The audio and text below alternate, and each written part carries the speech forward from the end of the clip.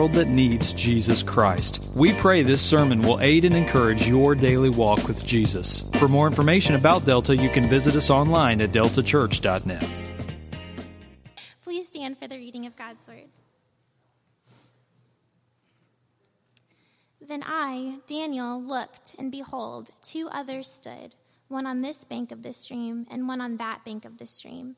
And someone said to the man clothed in linen, who was above the waters of the stream, How long shall it be till the end of these wonders? And I heard the man clothed in linen, who was above the waters of the stream. And he raised his right hand and his left hand toward heaven, and swore by him who lives forever that it would be for a time, times, and half a time, and that when the shattering of the power of the holy people comes to an end, all these things would be finished. I heard, but I did not understand. Then I said, O my Lord, what shall be the outcome of these things? He said, Go your way, Daniel, for the words are shut up and sealed until the time of the end. Many shall purify themselves and make themselves white and be refined, but the wicked shall act wickedly.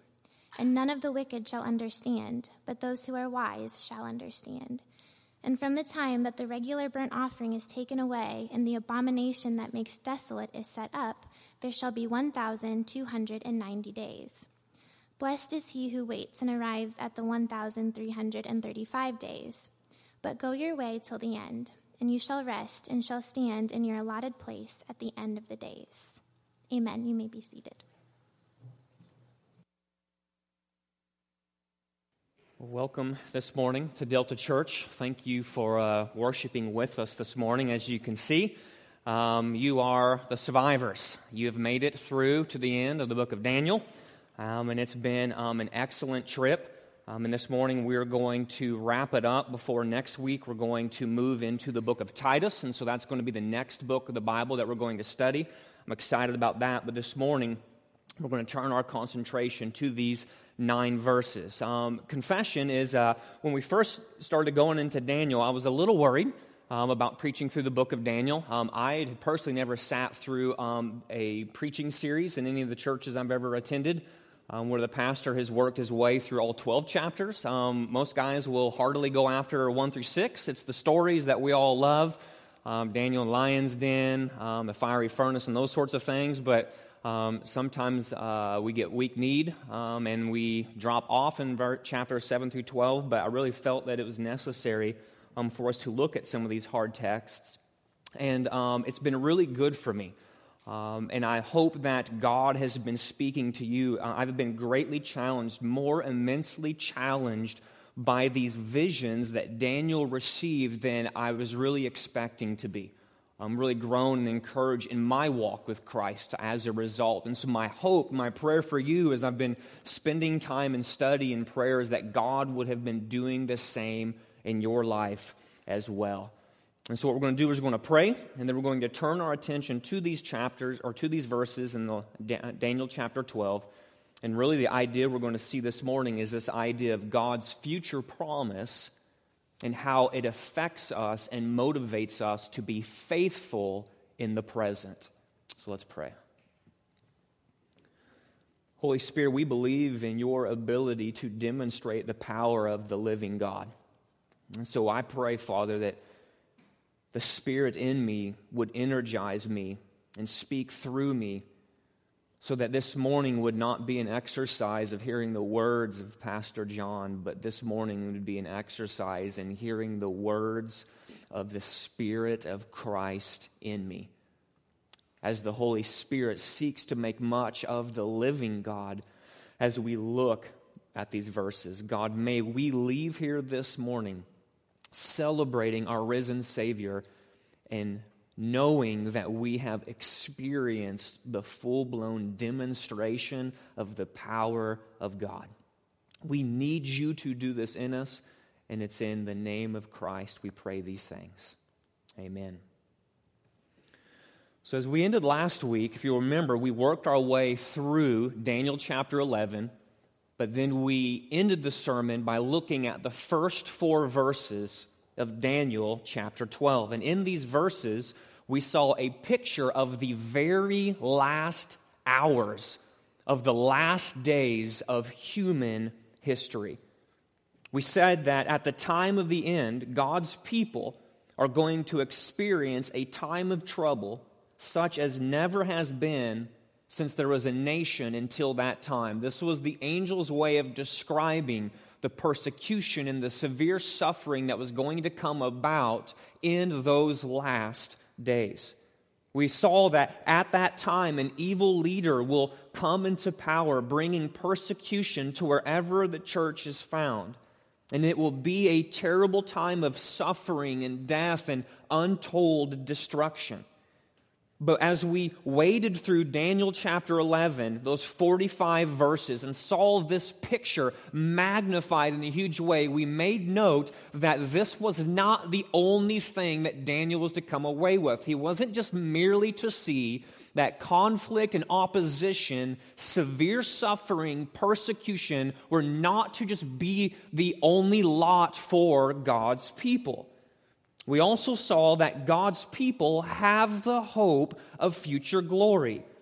In the end, Satan will be defeated at that time, and everyone whose name is found written in the book of life has this promise. They have the promise of deliverance, the promise of resurrection, and the promise of exaltation. This is the future hope of glory that those in Christ have when thinking about the end of the days. But before Daniel's last vision fades to black, God has one final message for his servant, and that's what we see here in verses 5 through 13.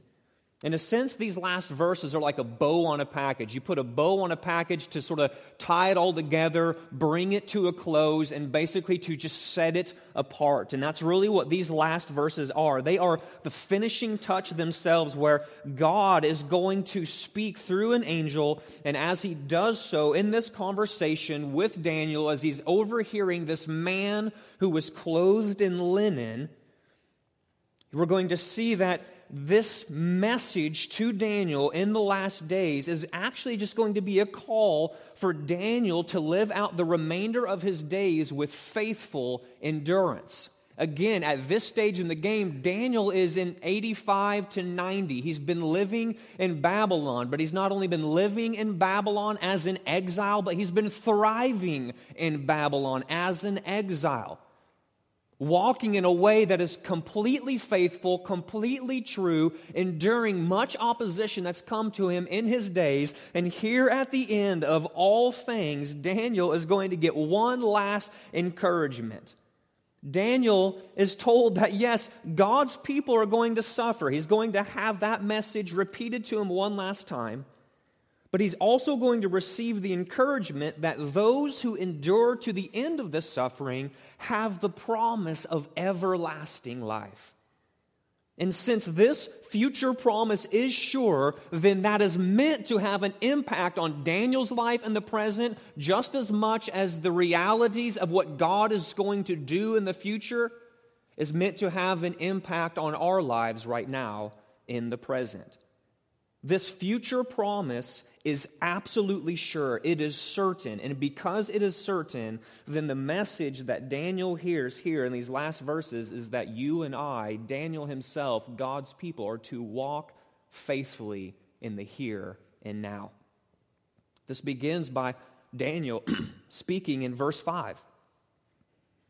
Daniel says, "Then I, Daniel, looked, and behold, two others stood, one on this bank of the stream and one on that bank of the stream." If you remember all the way back at Daniel chapter 10, we said chapters 10, 11, and 12 were three big chapters devoted to one singular event.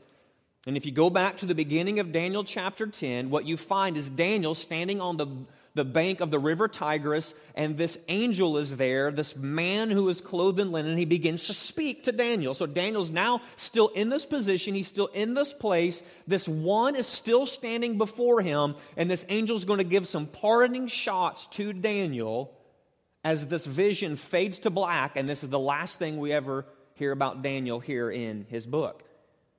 And so as Daniel is standing on the bank of the stream. He sees one angel on this side of the stream. He sees another angel on the opposite side of the stream. And then he continues and says, someone said to the man clothed in linen who was above the waters of the stream, above the waters of the river Tigris, this question, how long shall it be till the end of these wonders? How long shall it be to the end of these wonders? So at the end of his final vision, Daniel catches sight of two angels having a conversation with the man clothed in linen. And if you remember, we said that this character is the same one that we saw back in Daniel chapter 10, but we said this is the character who was full of brightness and authority. He was the one that was just seemingly shining with majesty, reflecting the glory of God himself. And when he was speaking with authority. He was speaking as one who sounded like a multitude of people. This same character is now here in Daniel chapter 12, verse 5. And we've seen that this man clothed in linen, full of brightness and authority, was not only just revealing events to come from God's book of truth, but he was also been explaining the spiritual warfare that goes on behind these events. That's Daniel 10 and that's Daniel 11. But now one of the angels is going to ask the man clothed in linen a question. How long shall it be till the end of these wonders?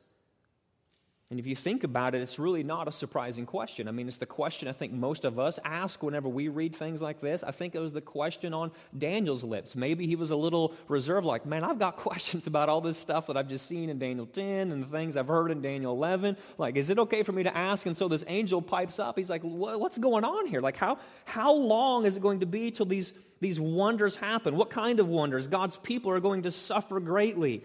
This final evil king will be defeated, and all are going to resurrect from the grave, is what Daniel learns. They're going to resurrect from the grave, either to everlasting life or everlasting death. So the angel asked the question that we all want to know, when is this going to happen? It's a question of time. Like, is this happening now or like next week? Is it going to be multiple years down the road? What is going to be the timeline for these things? How long will this persecution last, and how long until God's kingdom arrives on earth? And the answer to this question is given in verse 7. And notice that it is an answer of certainty in the midst of great suffering. Daniel says, verse 7, I heard the man clothed in linen, who was above the waters of the stream. And this is how he answered this question. He raised his right hand, and then he raised his left hand toward heaven, and swore by him who lives forever, that's God, that it would be for a time, times, and half a time. So the angel we see literally swears to God. Like, he's giving a solemn vow. He's saying, listen, the answer I'm about to give to you is as certain as the day is long. I am swearing by the eternal one himself, by the God who cannot lie. And not only am I going to raise my right hand by my left hand, and I want you to know that my answer is reliable and it is marked with certainty. And we see that enigmatic phrase come back again, a time, times, and half a time. But what we said when we saw that phrase last time back in Daniel chapter 7 is whatever kind of description we want to give to it, it at least tells us this: God has set boundaries for these events. God has set a limit for these things. The persecution of God's people, the final destruction of the enemy of our souls, the resurrection of the dead. God has it marked down to the second. And it will not extend 1 second longer than God has allowed. Of this, the angel says, God's people can be certain. But this does not mean, the angel continues to say, that God's people are going to escape suffering during this time. If you notice that in verse 7, the angel continues his answer to the question of how long. He doesn't only say, how long? Well, it's a time, times, and half a time. But he also turns Daniel's attention to this reality by saying that all these things will be finished All the stuff that we've just looked at in Daniel chapter 11 and the first 4 verses of chapter 12, all these things will be finished when the shattering of the power of the holy people comes to an end. So the good news is that the shattering of the power of God's people will come to an end. But these things will not come to an end until the attacks of this last evil king, the one that we said is the Antichrist himself, these things will not draw to an end until first the Antichrist completely shatters God's people in those last days. As one brother put it in thinking through the reality of what it means for this last evil king, this last evil ruler, the Antichrist, to shatter the power of the holy people at the end of days, he says this: there will come the point in history where it appears that darkness really has won the day. It will seem as if the Antichrist and his evil ways are going to continue forever. It will seem as if the church really has been entirely obliterated, for there will no longer be any sign of the church in the last days. So we learn along with Daniel, in answer to the question of how long shall it be till these wonders, that God's kingdom, the final and full ushering in of his kingdom, and the wonders of resurrection, and the wonders of deliverance, and the wonders of being exalted in Christ, they will not arrive as a result of the church exerting strength. They will not come about because the church is strong in that last day. It will not come about because we are relying on ourselves in that last day. It will actually instead come about and arrive with the shattering of the church. It's only when the Antichrist breaks the power of God's people that these things will be accomplished. That's the answer to the question. And it's the answer that we see completely befuddles Daniel. The angel's answer to this question is genuinely hard to comprehend. I mean, what does he mean by a time, times, and half a time? What does he mean by the shattering of the power of the holy people coming to an end? Like, you can just sense Daniel's just standing there going, yeah, okay, so like I hear what you're saying, but I don't understand what you're saying. And that's exactly what we see. In verse 8, it's no small wonder that Daniel reacts the way he does. Look at how he responds.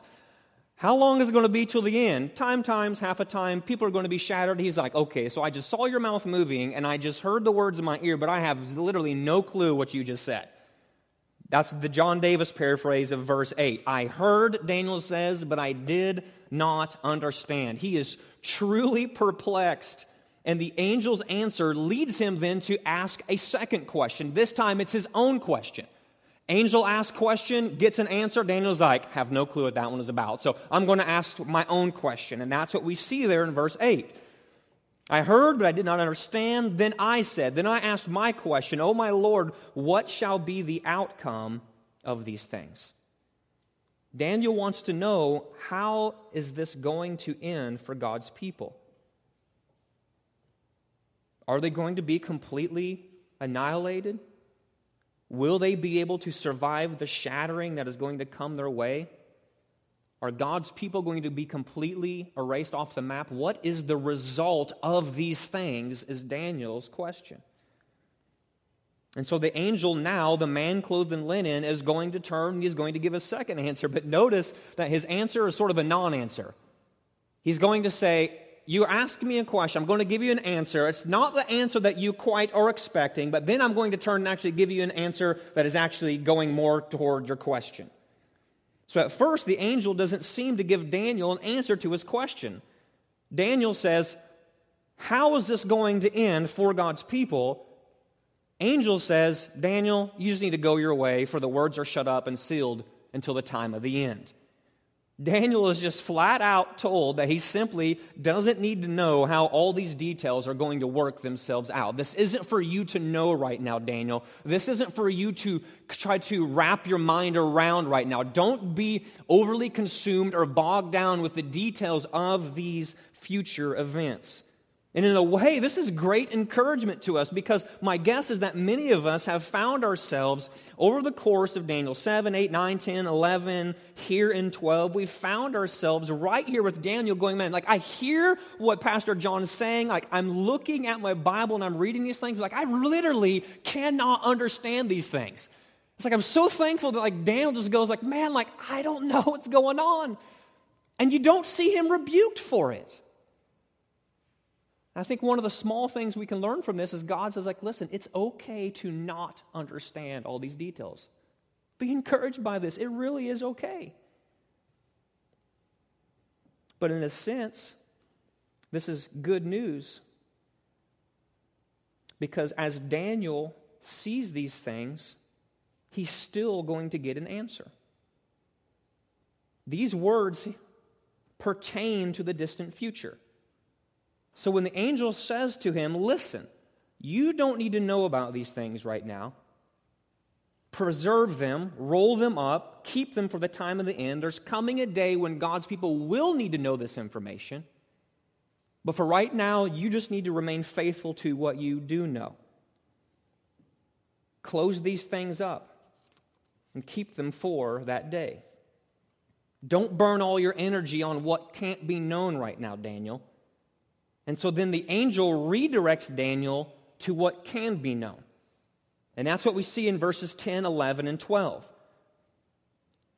When you think, Daniel, when you think God's people, when we think about all these things we've been learning, and we ask the question, how is this going to end? One part of the answer is, do not attempt to be overly bogged down with the details.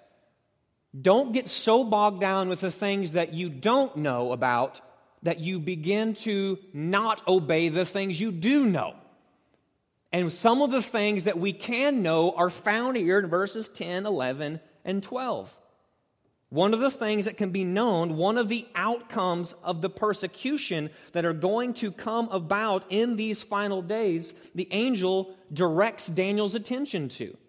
He says, listen, in that day, one of the outcomes of this persecution that's going to come to God's people is that many shall purify themselves and make themselves white and be refined. So he's speaking of suffering and persecution as a refining process for God's people. You can think about it like this. Just as gold is refined by fire, so these saints are going to be refined by the fire of persecution. They are going to find themselves cleansed, made white. They will be purified by these things.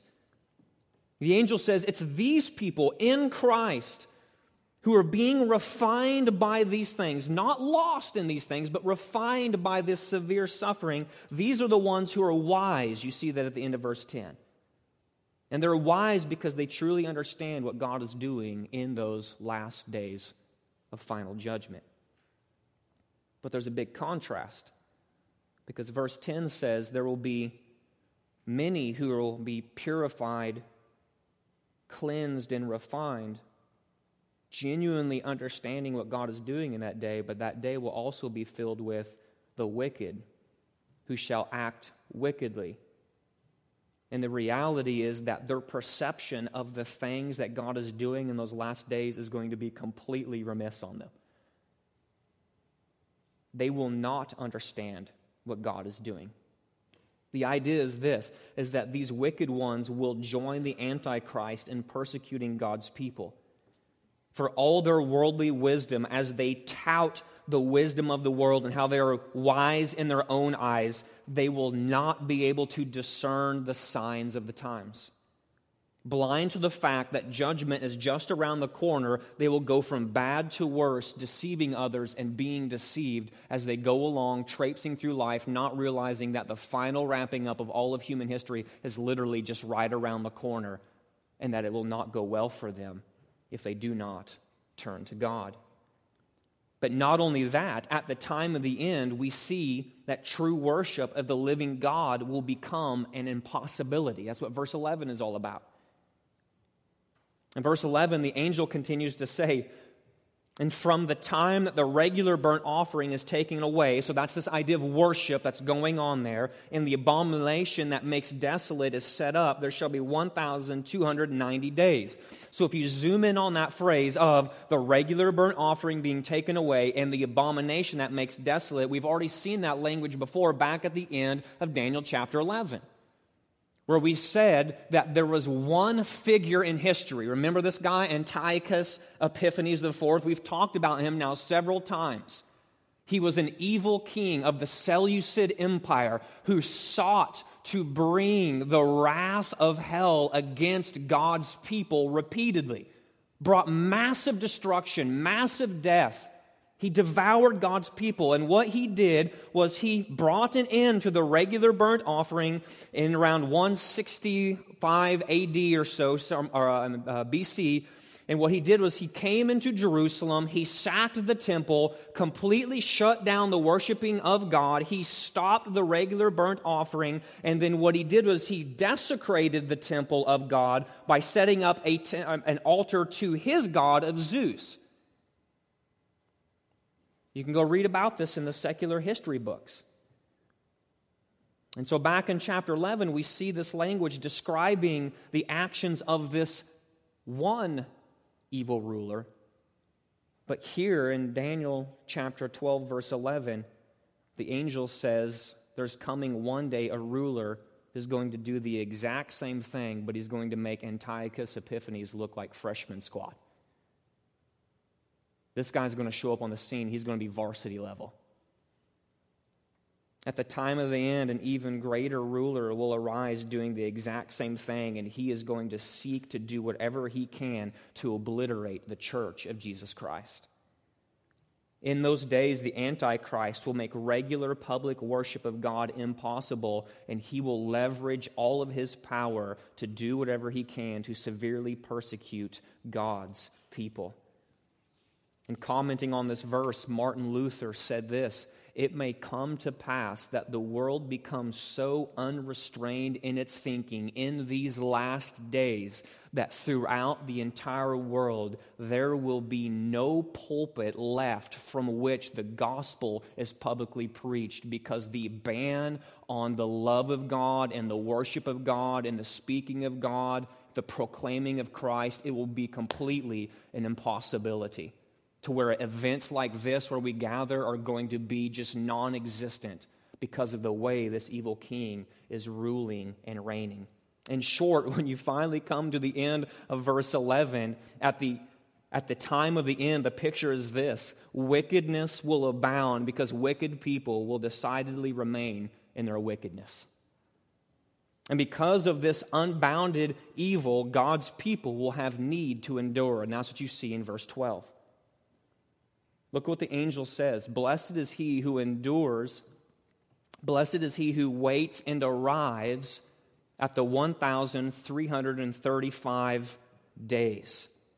So whether you take this number literally, that 1,290 and the 1,335, or whether you take these numbers symbolically, the point is this, is that God's people will need to endure in those days. They're going to have the need for faithful obedience, perseverance in these last days. Like, right, if you just think about it, 1,335 days is noticeably larger than 1,290 days. So if someone endures through the 1,290 days of severe suffering only to arrive at the 1,335th day, then this person is one who has endured to the end. That's the point. See, in days marked by persecution and pain, God's people will have the need to faithfully endure to the end, trusting the promise of God's resurrection to everlasting life and deliverance at the end of days. So if you think about it, this last message that God gives to Daniel revolves around two questions. Verse 6, it's a question of time. one of the angels says, "How long shall it be till the end?" And then you go and you look at verse 8, and we saw our second question. And it was a question of outcome, where Daniel says, "I literally don't understand what's going on here." And so he says, how is this going to end? But I think the third and final question we must ask ourselves here at the very end of Daniel's book isn't just a question of time. It's not a question of outcome, but it's a question of application. It's a question of so what? What do these things mean for me? And I think the question we can ask ourselves as we roll from verse 12 into verse 13, the last verse of the last chapter of the book of Daniel, the question that we must ask ourselves is this: how shall we live in light of these things? How are we supposed to live in light of all of this end times information that we've been studying for the past 5 or 6 weeks or so? What's the point? What does this mean for me tomorrow morning on Monday? And I think it boils down to this. We must literally ask ourselves, why visions? Why apocalyptic literature? Why all these enigmatic details of times and time and half a time and 72 weeks and the Ancient of Days and the Son of Man and big horns and little horns and rams with horns, button goats with 2 horns? It's what's the point of all this? How are these 6 chapters, which are chock full of visions and enigmatic language, supposed to guide us in our time, in our place? And my argument is that the answer to this question of how are we supposed to live now, today, in light of these things, the answer is verse 13. The answer is verse 13. Think about this. Daniel has received visions of the Ancient of Days. He's seen one like the Son of Man. He's seen the toppling of nations. He's spoken with angelic visitors. He's seen the reality of spiritual warfare. He was shown glimpses of where God is steering the course of human history. He has seen the mind-boggling reality that one day God's people will finally know deliverance, resurrection, and exaltation. But here, at the end of it all, last verse, last chapter of the entire book of Daniel, what is his answer? The angel comes to Daniel and says, listen, you just need to go your way until the end of your days. You just need to go your way to the end of your days. You're to walk in faithfulness in the here and now in light of these things that you have just been told. Yes, you're going to rest. You're going to stand in your allotted place at the end of days. Daniel, you are one of those who will be resurrected unto everlasting life. You will know rest. You will know these beautiful realities of deliverance and exaltation as you are trusting in God. But what this means for you here and now is this: faithfully walk in obedience to God. Just keep on doing what you've been doing for the past 85 years of your life. Because Daniel had the promise of future deliverance, he was told by the angel, walk right now in faithfulness. Listen, anytime you bump into biblical end times information, the constant application, Old Testament, New Testament, is always this: now that you know some of this stuff, be faithful right here in the present. Now that you know these things about the future, walk with endurance and perseverance here and now. This is the constant application of biblical eschatology. Eschatology is a fancy word that simply means the study of the end times. And the purpose of end times information is always to motivate God's people to remain faithful in the present. And for those of us who walk in Christ Jesus, it is exactly the same for us today. See, one of the ways that you and I can walk in present faithfulness is to recognize the point of eschatology. This is the question I think many of us are asking, what do I do with this now? What's the point with all this end-time information? And the point of eschatology is not for us to figure out all the details. As I just said, oftentimes we get bogged down in all the stuff we don't know, letting this hinder us from faithfully obeying God in what we do know. Listen, eschatology isn't for calculators, it's not for charts. Eschatology is for evangelism, is my argument. And where do I get this from? I've been thinking about this all week. This is a phrase that bumped into my mind as I was thinking about these things here at the very end, because I'm asking the question, and I'm the pastor going, so what's the deal with this? What am I supposed to do with all this information? 6 chapters of events that are going to come in the future. Because it's the temptation for my heart to look at all these details and go, what does this mean, and what does that mean, and what is that time, and what is that date, and what are the dates, and the weeks, and the months, and the people, and the characters, and we get so bogged down in all of these definitions and details of all these visions that we begin to go, I'm so focused and so consumed in all these future things that I begin to walk out my present days not being obedient to the simple things I know to be true. So one of the questions is this: what do we know to be true from these end times events? And we know at least one thing, and it's there in Daniel chapter 12, verse 2. We know this beyond a shadow of a doubt: there is coming a day where God is going to resurrect the dead. Some are going to resurrect unto everlasting life, and some are going to resurrect into everlasting death. Those are the 2 categories that the Bible gives us. Our eschatology informs us that these are the only 2 options. And see, we may not know much else from these final verses, but we do know for sure that on the final day, this event will happen. Everybody is going to be resurrected, and those who died in Christ here on earth, trusting and resting in the shed blood and the broken body of Jesus Christ, saying, He alone is my only hope of salvation. He is the one who reconciles me to my Creator. Sin has separated me. I need somebody to do what I can't do. I see that Jesus is the only answer, and I'm trusting out my days here on earth, living for my Savior and my Lord, who redeemed me and reconciled me to God the Father. For those people who die in that state, they have the promise: everlasting life is yours on that final day. But our eschatology also informs us that there are many people walking this earth who do not believe that, who do not trust that, who find no need for Jesus Christ, who think they're good because they're good in and of themselves. Why do I need Jesus when I've got myself? Why trust in Jesus when I can trust myself? I don't need a Savior because that would admit that there's something wrong with me, and I see nothing wrong with me. I see no need to be reconciled to a God because I'm already right with God. And they're blind to the fact because the God of this age blinds our eyes to see the gospel light in the face of Jesus Christ.